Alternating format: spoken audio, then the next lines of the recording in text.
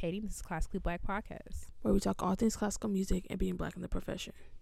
with trap beats playing in the background. Hey, y'all.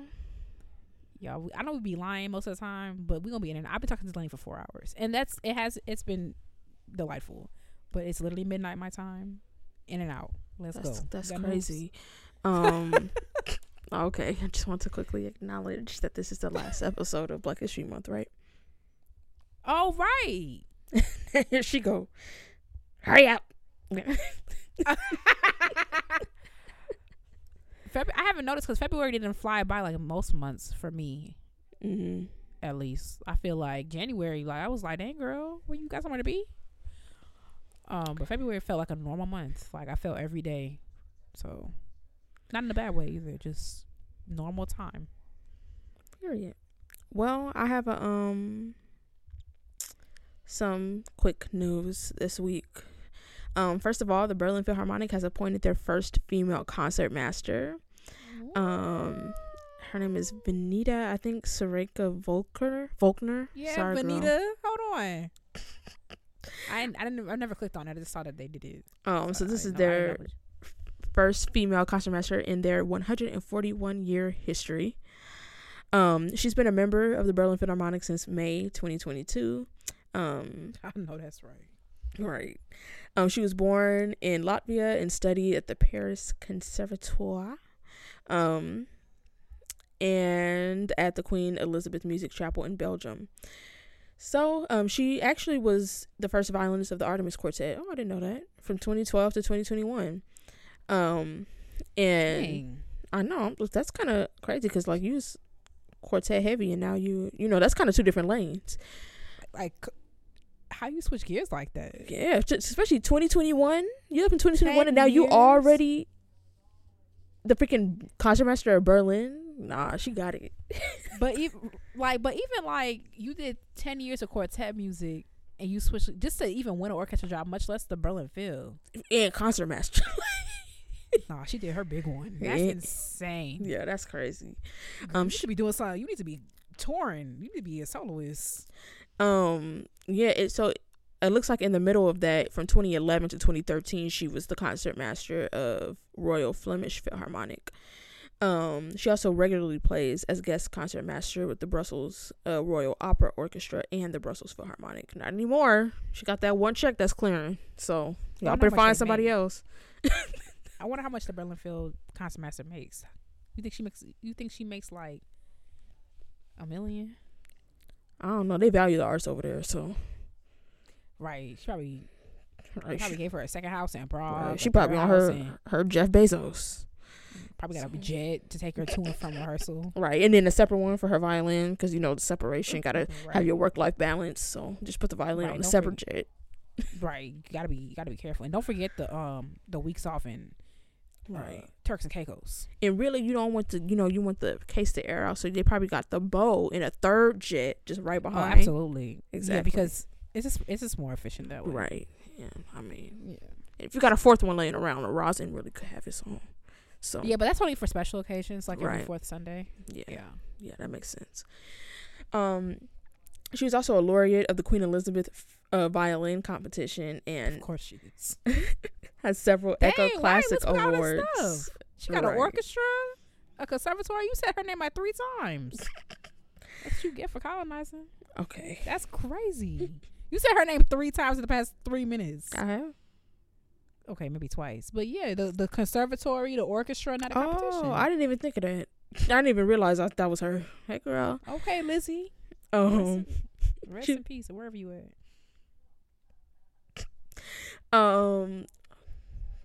That's actually a big country for us. Sorry, y'all. I ain't said anything about Britain. I said about. I know, but that's that girl.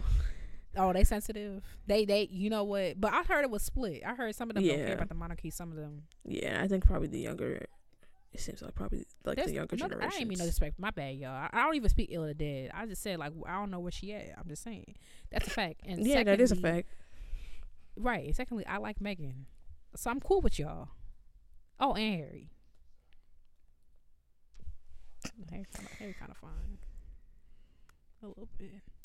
It's late, y'all. Right, exactly. So, and you're right. I'm glad you cleaned that up.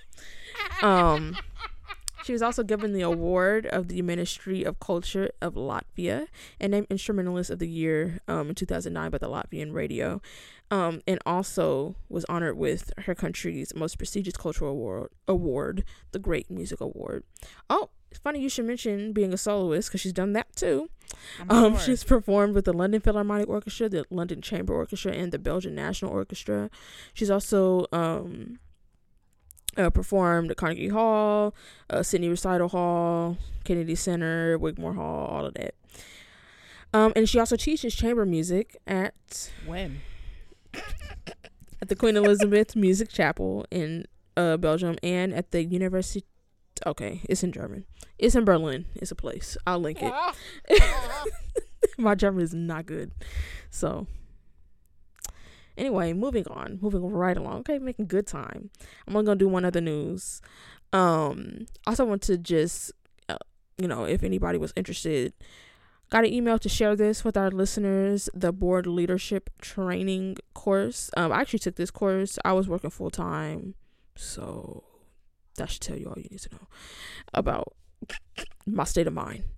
But if you have a better attention span than I do, this is really great. It's a board leadership training course specifically for if you are on a board or want to be a board member at like arts organizations and nonprofits and stuff.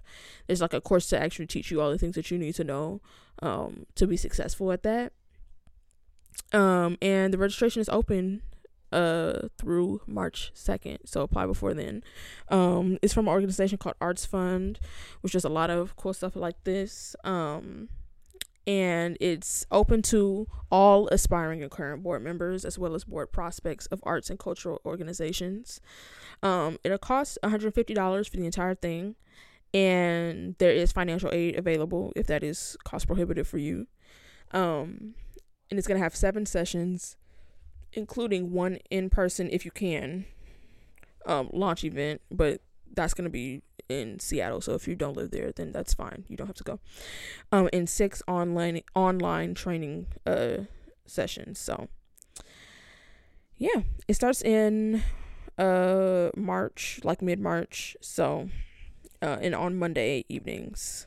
So if you're interested in that, I'm gonna link in the description so you can register. And remember, if you need financial aid, then they can give that to you. Actually, I will do my third little piece of news. It's very quick. The Met released their new season today. And apparently about a third of the works on there are by like contemporary operas. Recently those have outsold the classics. So, this, I know next month, I think, is when they're either next month or I think April is when they're doing Champion, Terrence Blanchard.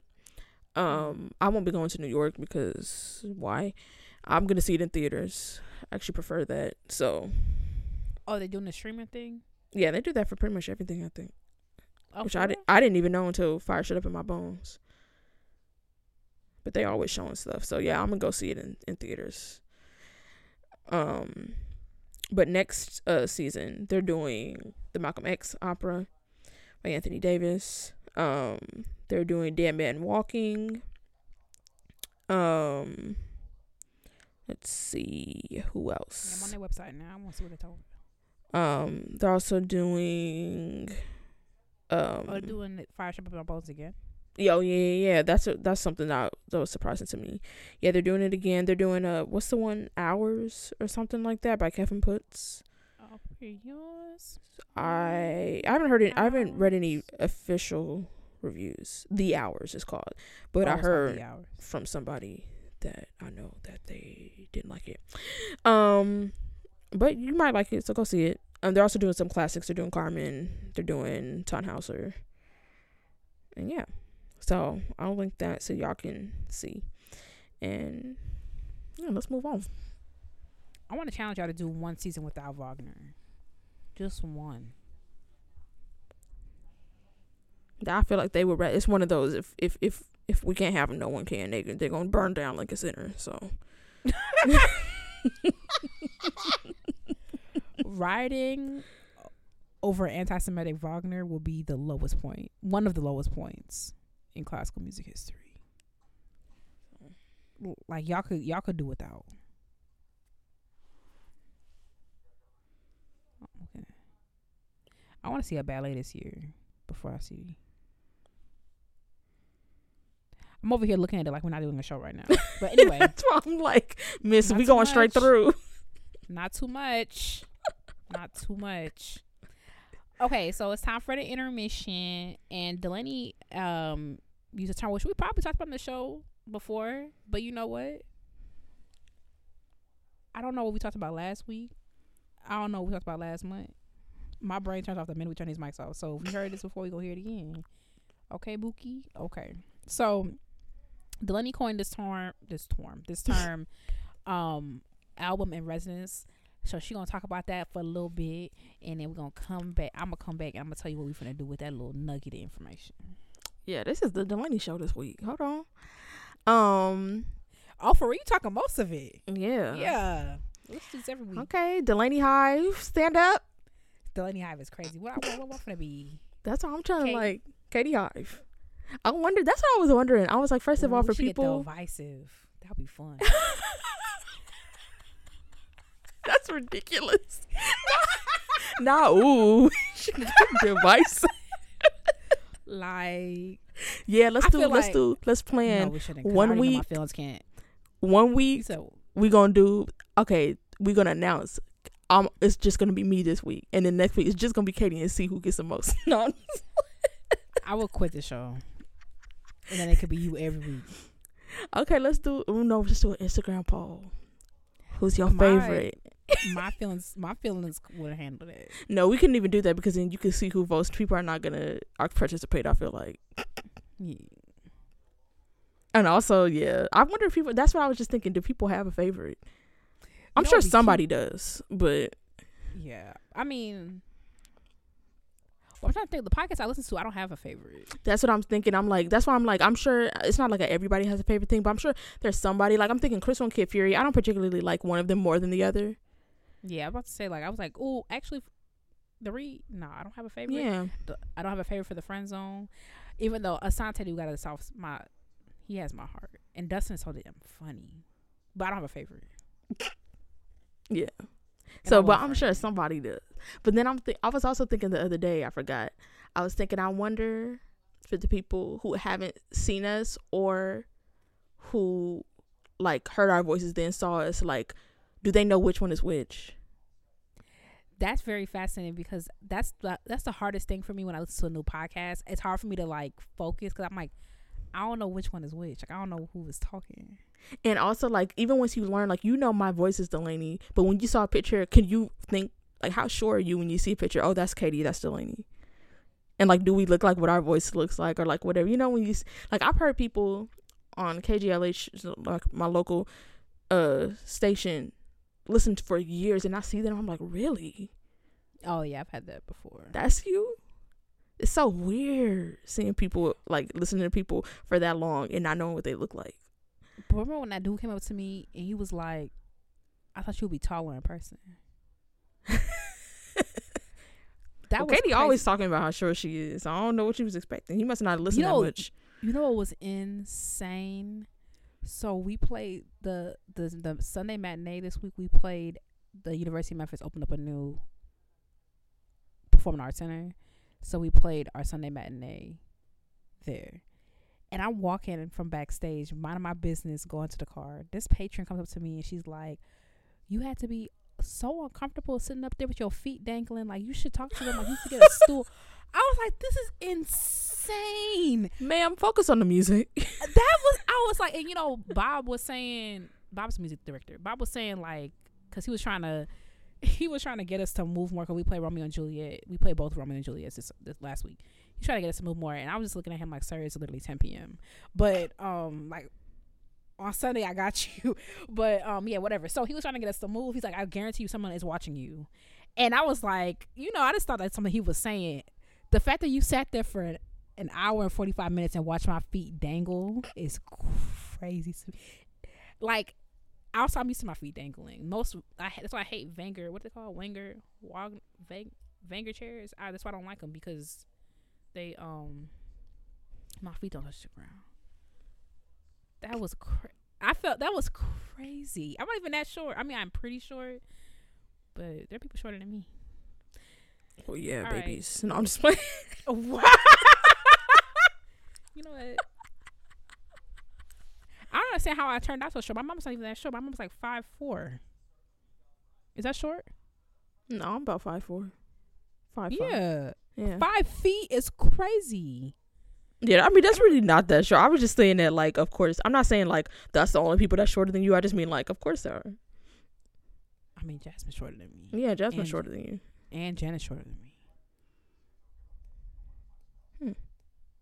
So the last nurse practitioner, LeBron, period. Okay. The last time I went to the doctor, the nurse practitioner took my height. She was like, it's 4'11". I'm like, I'm gonna call the board and get your license revoked. Like, it's definitely 5 feet and a half of an inch, Bukiana, and don't take or add. Like, Bukiana is crazy. Not you don't mean Buquis? All right, this is where we're getting off track. And also, I done put my blanket up over my shoulder, so time is ticking.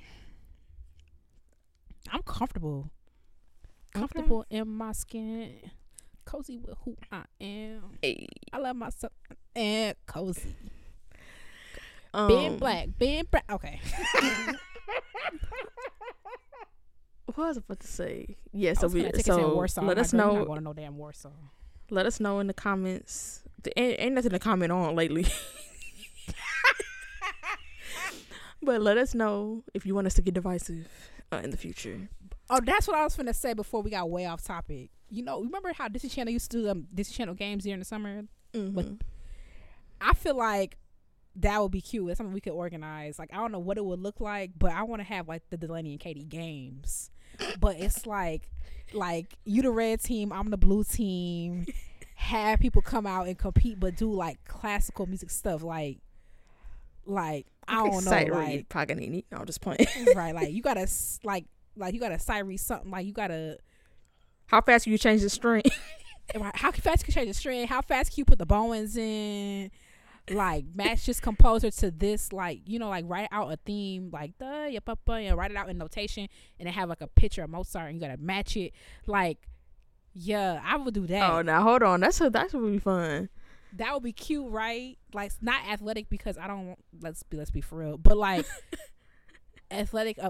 athleticism of the mind. Blue team, red team.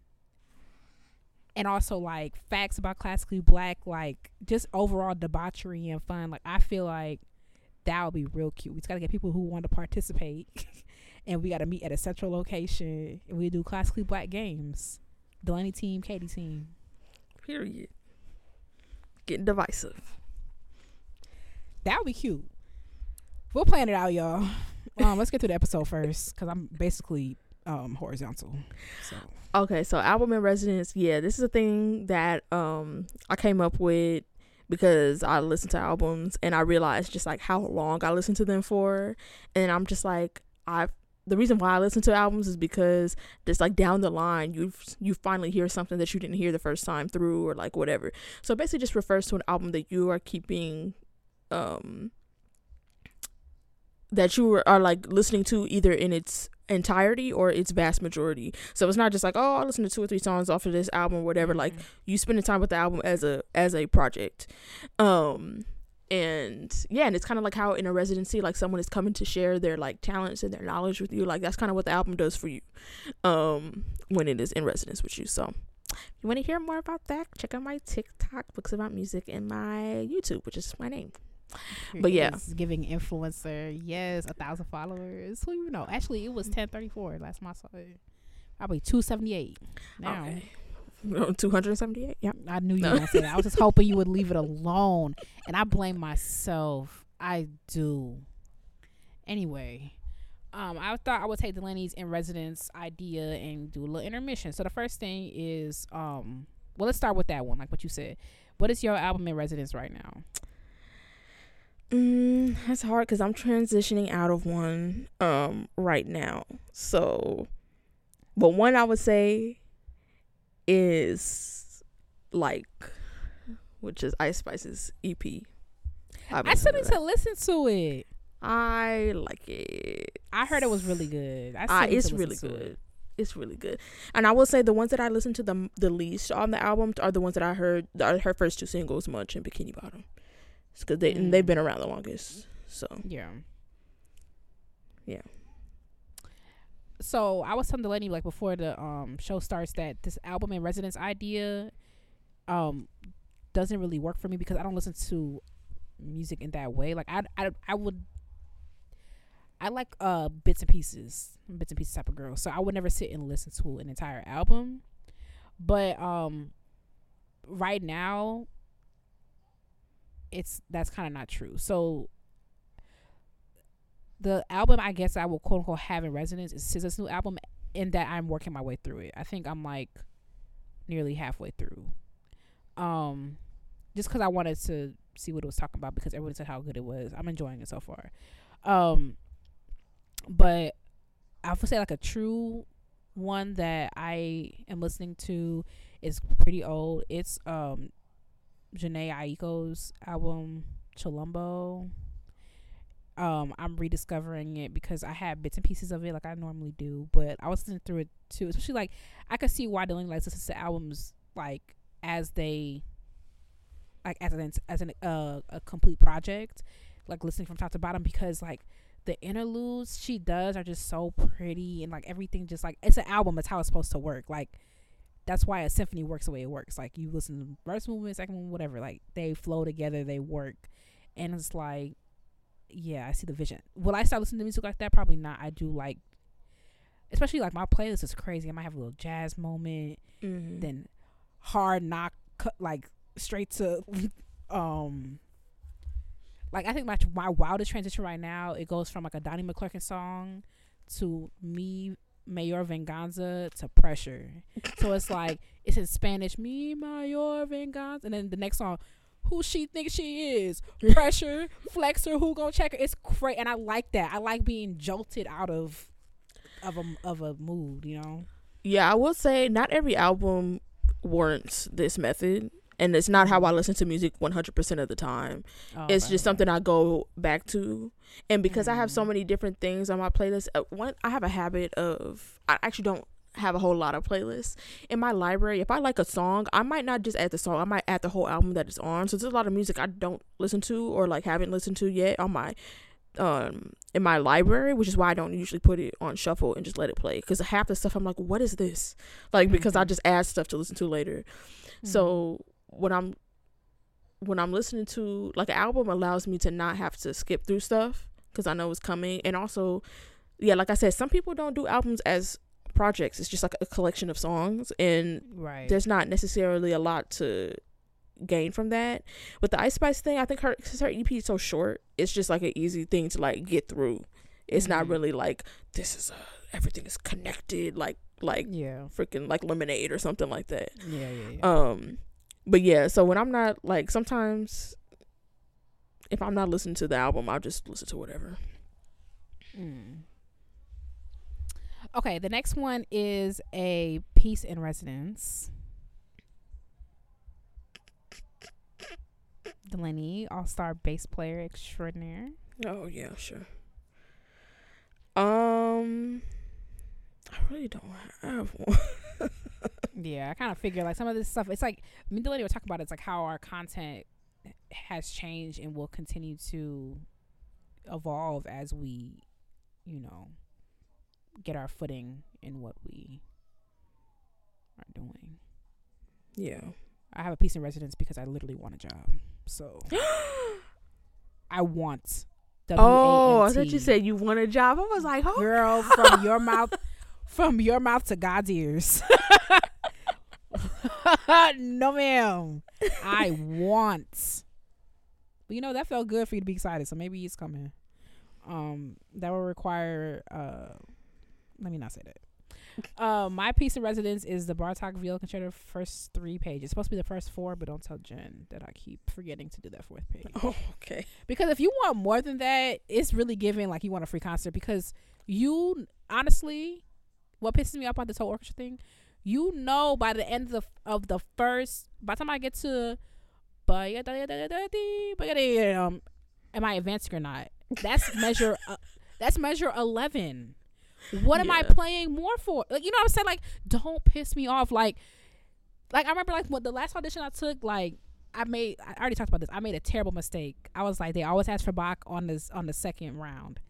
Are you dumb?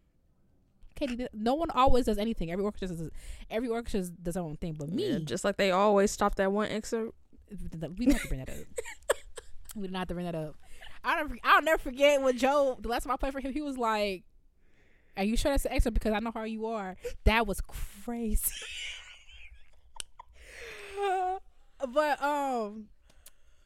so I get there. I'm like, I'm doing the best I can. The week before, I'm like, I'm gonna leave Bach alone. If I advance, I'm gonna just do what I gotta do in the hotel that night. Of course, they want Bach first. This is what pissed me off.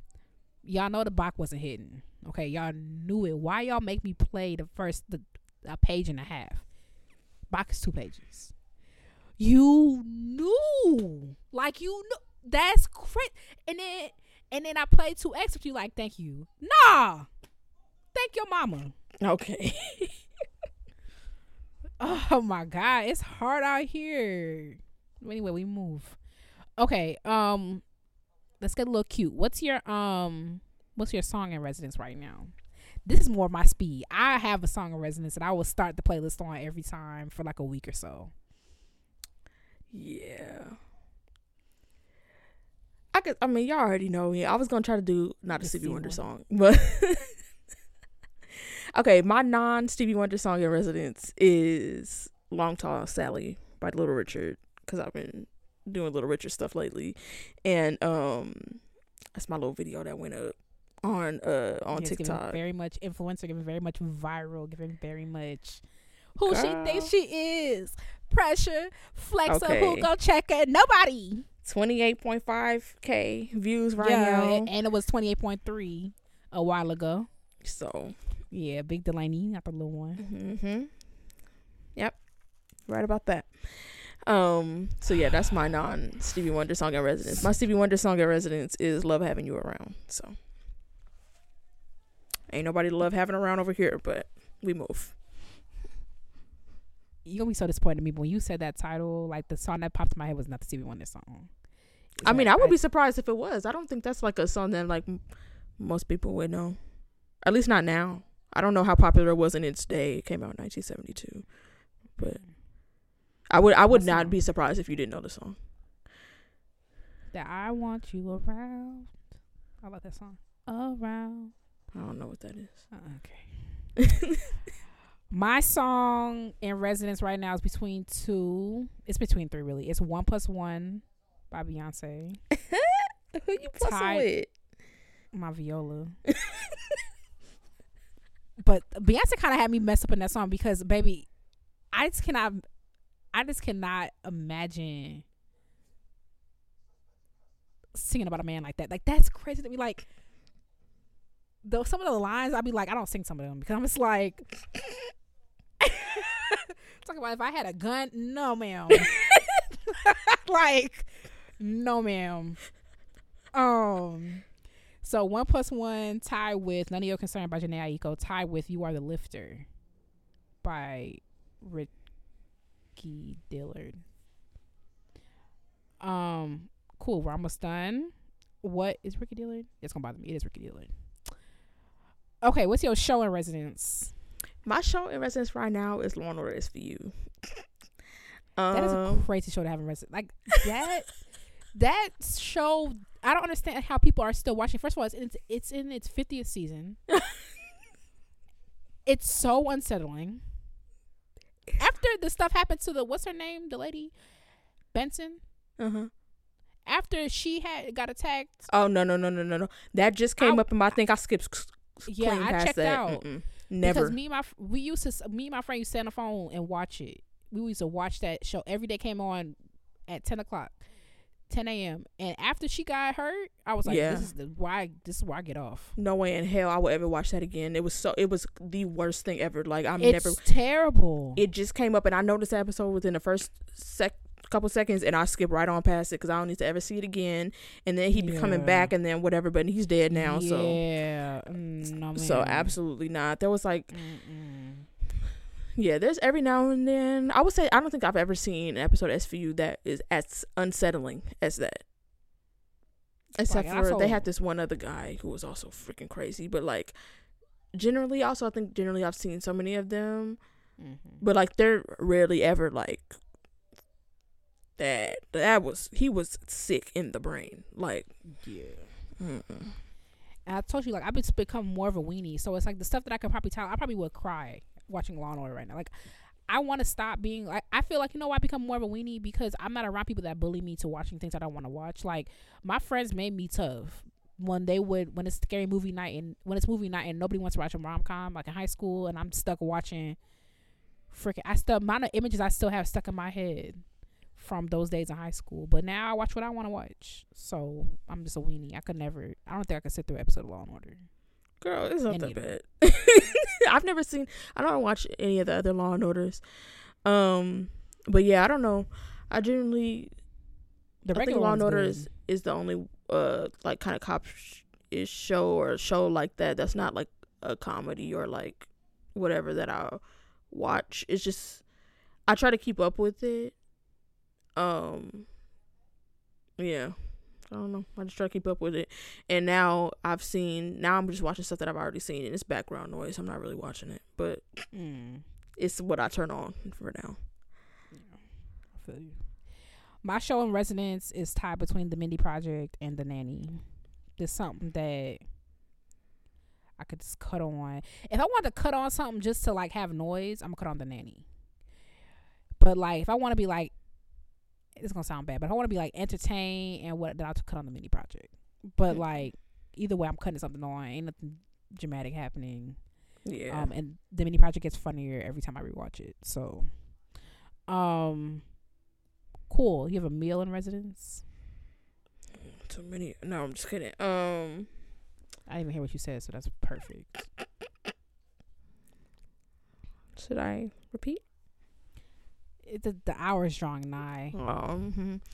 A meal in residence. Well, I could say this is not really a meal, but it's something to consume. I need to stop buying matcha lattes, iced matcha lattes. Specifically the ones from Coffee Bean.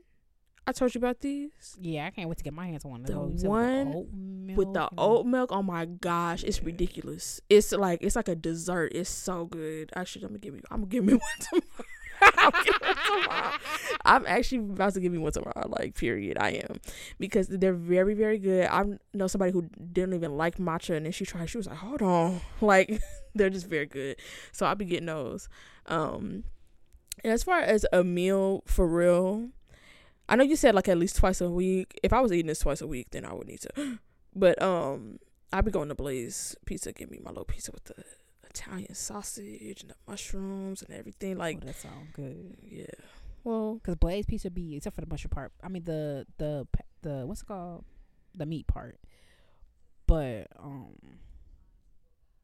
Blaze Pizza, they be all skinny and stuff. Yeah, it's good. So I'll be going there every now and then. Like, not like when I got a break or something. So yeah. My meal in residence,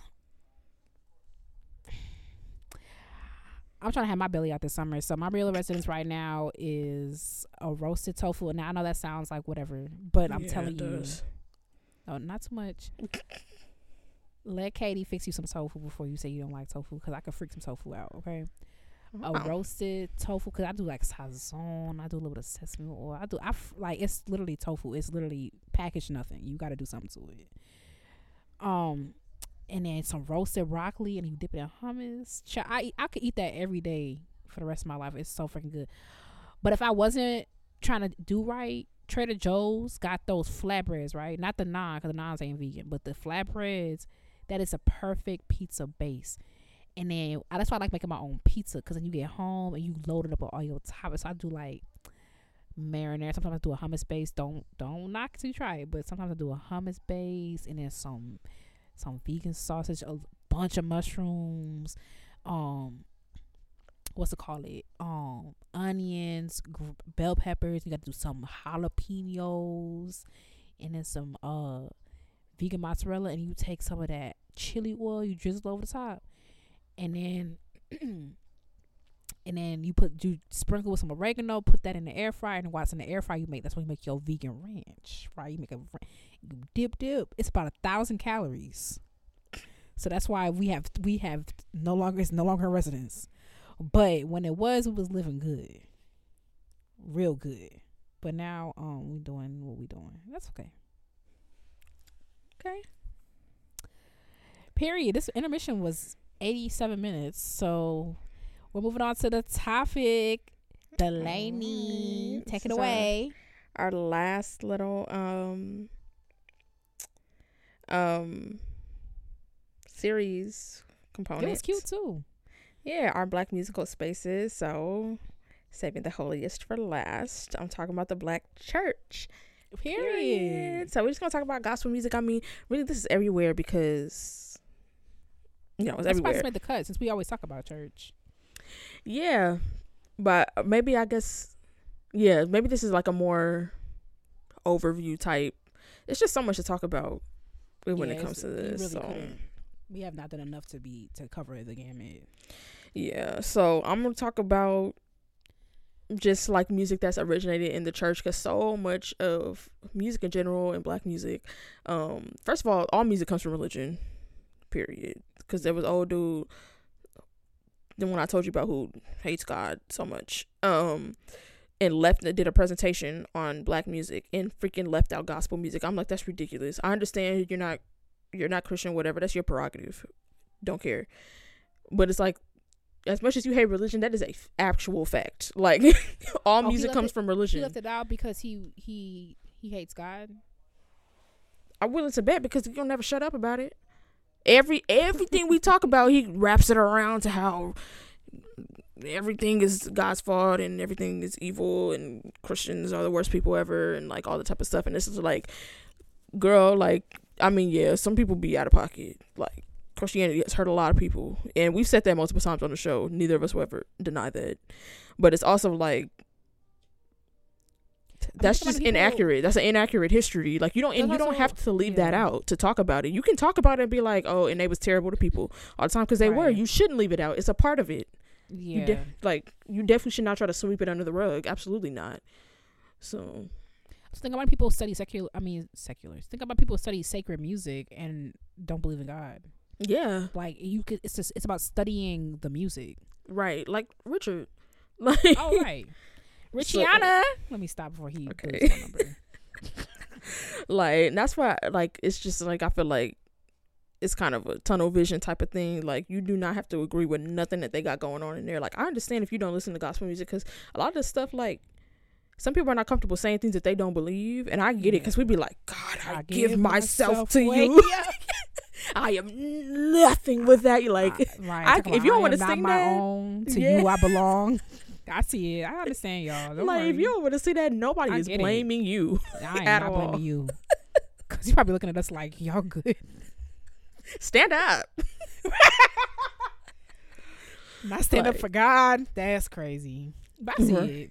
I can see it. Yeah, but but this is an incredibly important part of Black music, and it comes back to our existence on this continent. So if you don't know, a lot of it, of course, comes from like Negro spirituals and stuff, which have been derived from like musical traditions that were brought over from West Africa in the slave trade. So things like one of the more popular more well-known rituals is like the ring shout, which is like when people are in a circle, they're stumping, they're shuffling, they're shouting, all that type of stuff. And then that kind of, if you've ever seen in a Black church, shouting, it's kind of like that, but you don't necessarily do it in a circle anymore. You kind of just do it.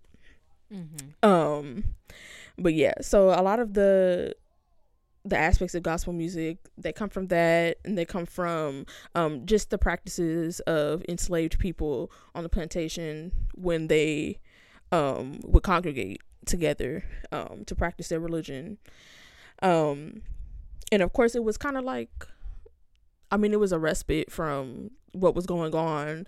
I think we probably also talked about how like spirituals were used for things like giving directions and stuff like that, and messaging amongst each other during slavery. So it's a really big part of the oral tradition in black culture in general. That's probably something we should talk about, because that's on my list of things to talk about, is how big of a deal like oral tradition and oral history is.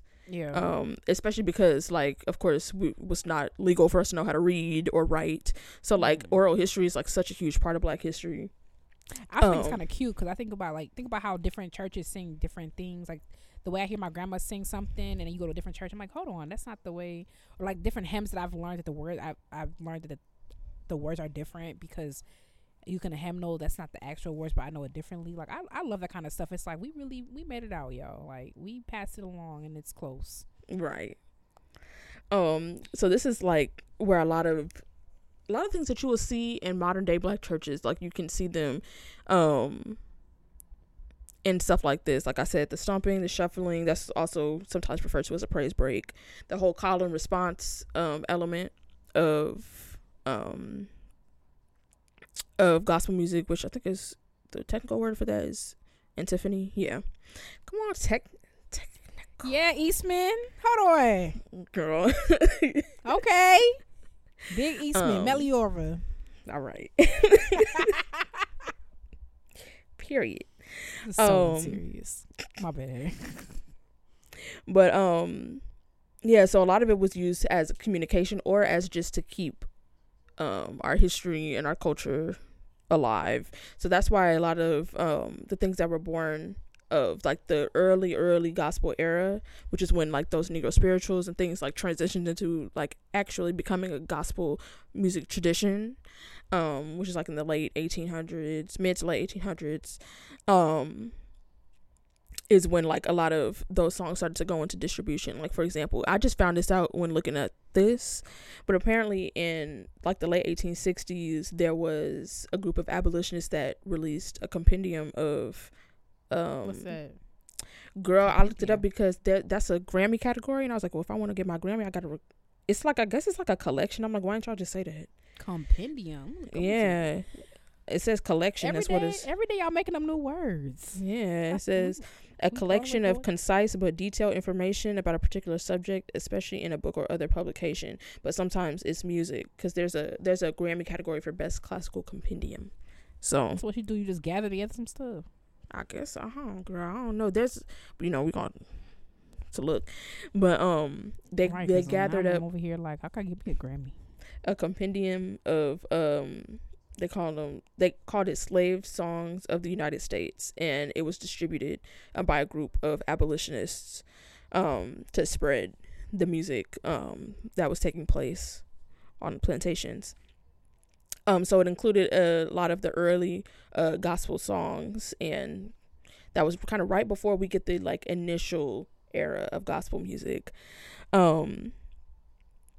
So a big part of this era, this is like early 1900s. A big part of this era is the Pentecostal movement. You're seeing figures like Arizona Drains, who I think I did a TikTok on her a while ago. Arizona Drains was the first recorded gospel pianist. Then Sister Rosetta Tharpe, who's been getting some shine lately, were popular during this era, expanding Black gospel music outside of the church too, or like other places. And one thing that is really interesting, like when we talk about like how gospel music interacts with the rest of the world, like how it's been really resistant to change. Hey sis, over from classical music, y'all should be friends. Really resistant. You think gospel music is more resistant than classical music, or do you think they're on par with each other? No, gospel music definitely progresses more. Yeah, that's what but they are both resistant to change, but for different reasons. Mm-hmm. So a lot of these people I talked about, Arizona Drains, Rosetta Tharpe, Thomas Dorsey, they were like responsible for taking gospel music, from the church and spreading it further. But that was actually really controversial. I skipped over the part where, of course, it was controversial to even be like using instruments and stuff. They didn't even want y'all playing nothing. But that argument's always so weird to me. It's like literally in the Bible. Yeah, it's like paragraphs and paragraphs of different instruments. Right. So I never understood what that was about. Maybe I'll look it up one day, because I remember Crystal's church used to be like that. She was talking about it on the read. Yeah, that's crazy. No instruments in her church that she grew up in. But it was really like, it was controversial to be like for example, when like records and stuff started coming out, like eventually it was seen as something that could help spread the word of God. That's kind of how they framed it, and how it was like more okay to be performing gospel music, and going out and taking it to different places. Like that's where like recorded sermons and stuff like that came from. But even people like Rosetta Tharpe had some trouble with that, like performing places that were not, holy enough and stuff, and dabbling in secular music and stuff like that. Faced a lot of backlash because of that. And then, what's really ironic about that is that around the same time, Thomas Dorsey, who is a huge figure in gospel music, was a secular artist and then was doing gospel music. So I guess maybe his crossover was seen as like going the right way. Yeah. You know what I mean? Like it was more well received than other people, because I always say, like, I think Aretha Franklin was probably the first really truly successful like crossover artist that maintained her reputation on both sides. Because Sam Cooke was before her, but he kind of had to sneak over, and I don't think he really turned back. Yeah. But Aretha could go back to gospel anytime she wanted to. Was still in, had done all her stuff, and went back and did gospel albums and stuff like that. But during this time, it was like, girl, pick one. But yeah, so he left secular music for good, came over and influenced a ton of gospel music in the church. And this was sort of in what they refer to as like the golden age of gospel, which was like the mid 1900s. Like Mahalia Jackson is coming up, like all this stuff's happening. So like in, like, for example, in 1964, Gospel Music Association was established. Gospel Music Hall of Fame in 1972. The Dove Awards a couple years before that, 1969. Also 1969, James Cleveland established the Gospel Music Workshop of America. So like all of these really, like gospel music is really on the map at this point. They, gospel had been featured at Carnegie Hall, like truly the golden age of gospel. Some of the best gospel singers to ever come up. Now we get into my little part. Well, this is still a little bit before my part, because like contemporary gospel is like the 70s and stuff. James Cleveland is kind of on the earlier end of that, and then like Andre Crouch, stuff like that. One of the more important parts to me when you talk about like the church as a Black musical space is like how insular it was supposed to be, I guess, or people tried to keep it. And then that, like how we were talking about it being resistant to change, like how it did change. Because I truly feel like gospel music is the reason why church has changed. Like, I think it was its connection to the outside world, because ain't nobody just dabbling, oh, let me go listen to this sermon real quick, unless you like maybe. But like truly the best chance I think that the church had of reaching new people was through gospel music. And as much as people resisted it, I think contemporary gospel and urban contemporary gospel, I don't want to be unfair. I was going to say I think they had more of a impact. I mean, I think they did. I don't want to diminish the impact that like the golden era of gospel had, because obviously like it took gospel so far. Like now they went to Carnegie Hall, freaking Mahalia Jackson was beloved across racial lines and stuff like that. Like I don't want to diminish that, but as there was more like social changes, I think contemporary gospel put gospel music even more on the map. So that's why I think like it's a very important Black musical space. Like for example, okay, even when you think about like 70s, like okay, Woodstock 1969, like people, like I think the cultural norms are just getting looser. Like you got the like women's rights movement, like just things are getting a little bit more progressive. And during this time also you have, like I said, like James Cleveland, Andre Crouch, who are incorporating more, Andre Crouch specifically incorporating like, you know, rock music and stuff like that into his music and into his performances. Like he did a collaboration with Madonna and stuff.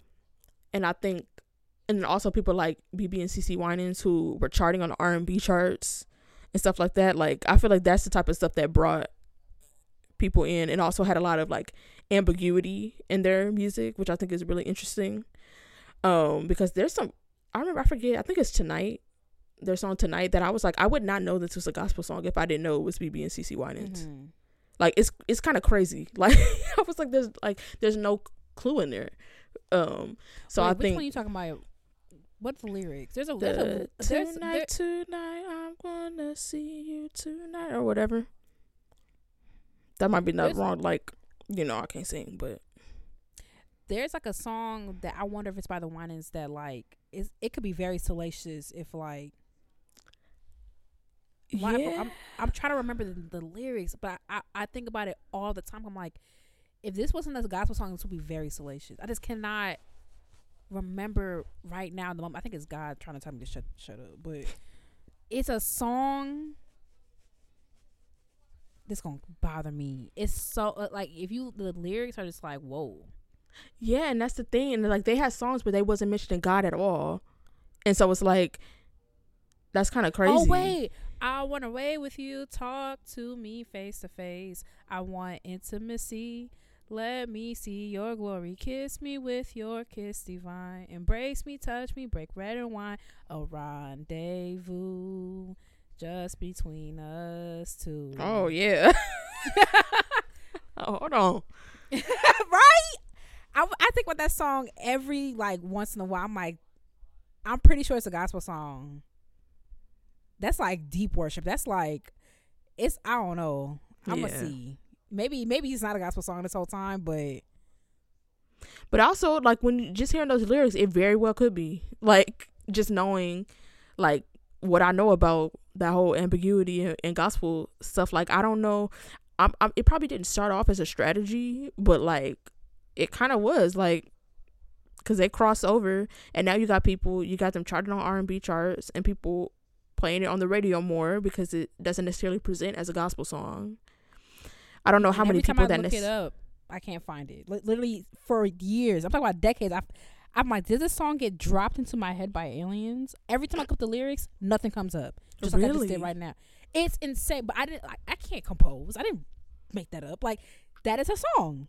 That song, if somebody knows, please, I'm begging you, tell me what it is. Wow.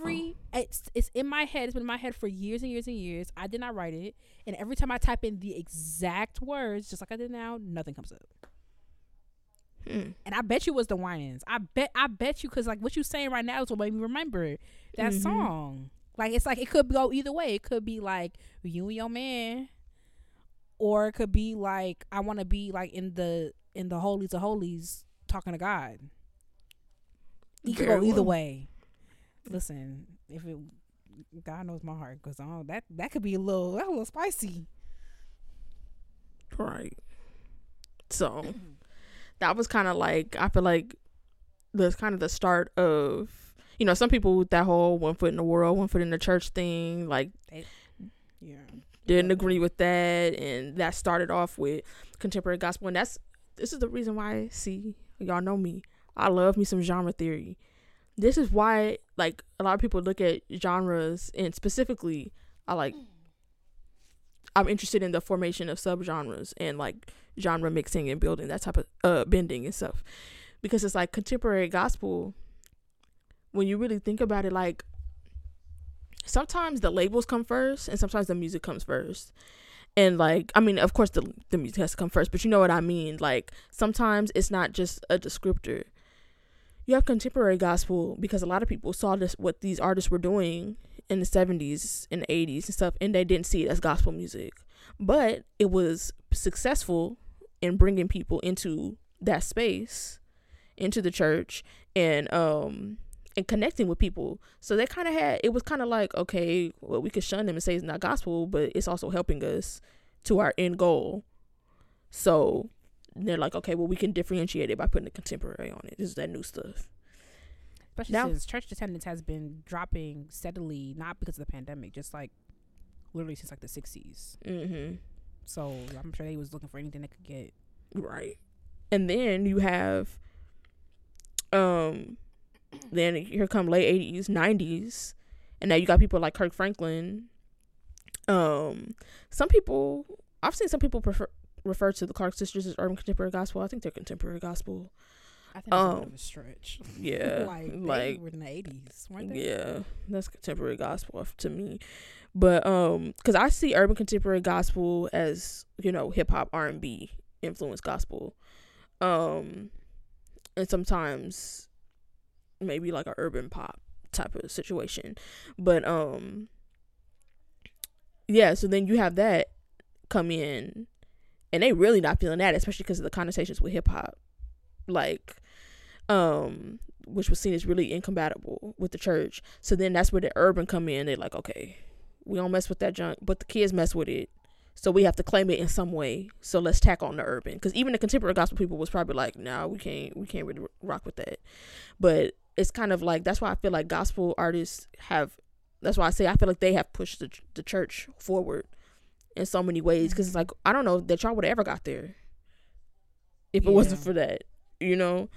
And if it wasn't for like all the backlash and stuff that they took to make church a more inclusive space, as inclusive as, you know, still got quite a way to go.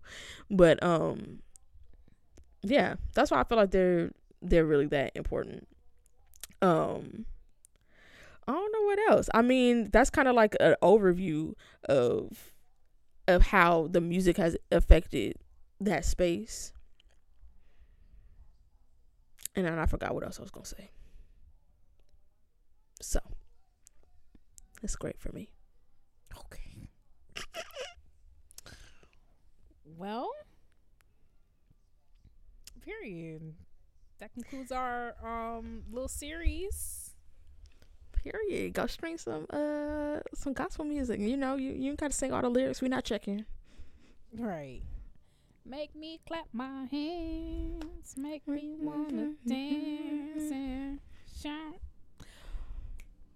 Kirk Franklin had like the 90s on lock. Sure, and did. So that's crazy. GP, are you with me? I see why the girls are mad with him. GP, are you with me? Oh yeah, we at the church. We ain't going nowhere. They probably like, what is this hoodlum foolishness? But also, like, they was going somewhere before. Now they ain't going nowhere. Y'all not happy? The stomp. Well, also, he was also calling them out, talking about people in the church talking religion, but yeah, we talk about each other, make a decision. They was probably like, hold on. Yeah, so church people, I can see. I know why the girls. I know, like, because they necks was getting hot. Church people are so messy, and also, church people are messy, and they're also cruel, which is really interesting. Yeah, really, really fascinating. Which is just like, what is wrong with you? Like, but not all. Of course, not all. Yeah, that probably goes without saying. But for some, with the internet, it never goes without saying. So, right. Well, you didn't know you didn't say my grandma cool.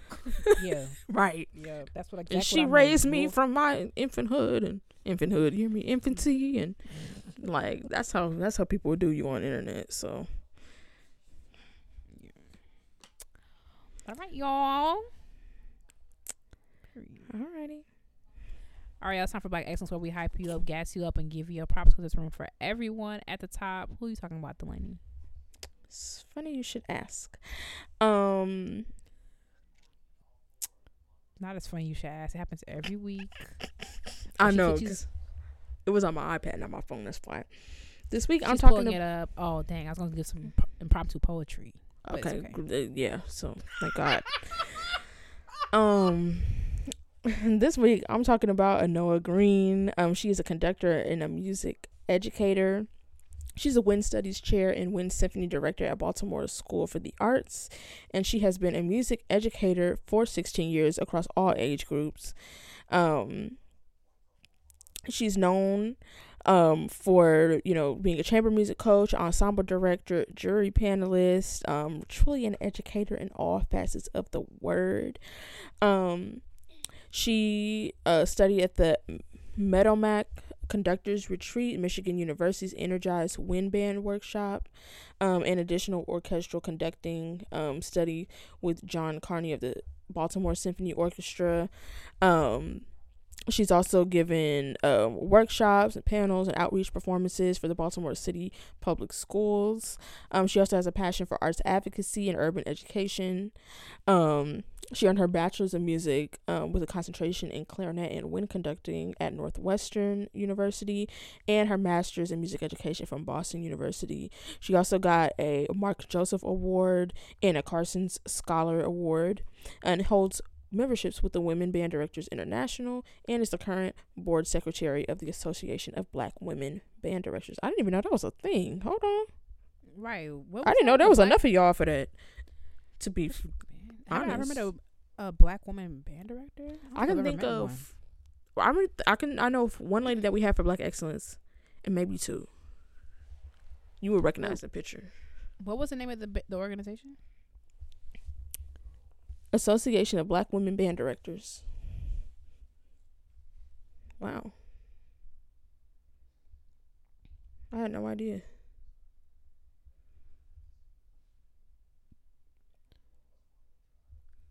I'm saving it so I could be nosy. What y'all be talking about? Right. Reeds? Not Reeds. I'm on their website. Okay, Abubuda. Okay. Not Abubuda. You are annoying. Look at this. You should look at the website. Look at all this. Oh, this girl looks like my sword, my line sister. Yeah. My line sister is definitely not a band director. That'd be crazy if she was this whole time. Definitely an English teacher. Right, where the oboe store at? It was all a cover up. Oh my god, this is cute. See, you need something done, you gotta get black women to do it. Period. All right, my piece of the week is Records from a Vanishing City by Jesse Montgomery. We stand Jesse Montgomery over here. Jesse Ben Montgomery, period. But yeah, you made it through under an hour. Thank you so much for listening to Classically Black Podcast. I'm lying, hour and 2. Yeah. Hour and something after you had the intro. Don't forget to follow us on social media at Classically Black Podcast. If you have a piece of week suggestion, a Black Excellence suggestion, do you know any of these people that are a bubda? Send them our way. classicallyblackpodcast@gmail.com, at Classically Black Podcast on social media. If you are black, join ISBM. It's free and black. IS Black Musicians on social media, isblackmusicians.com.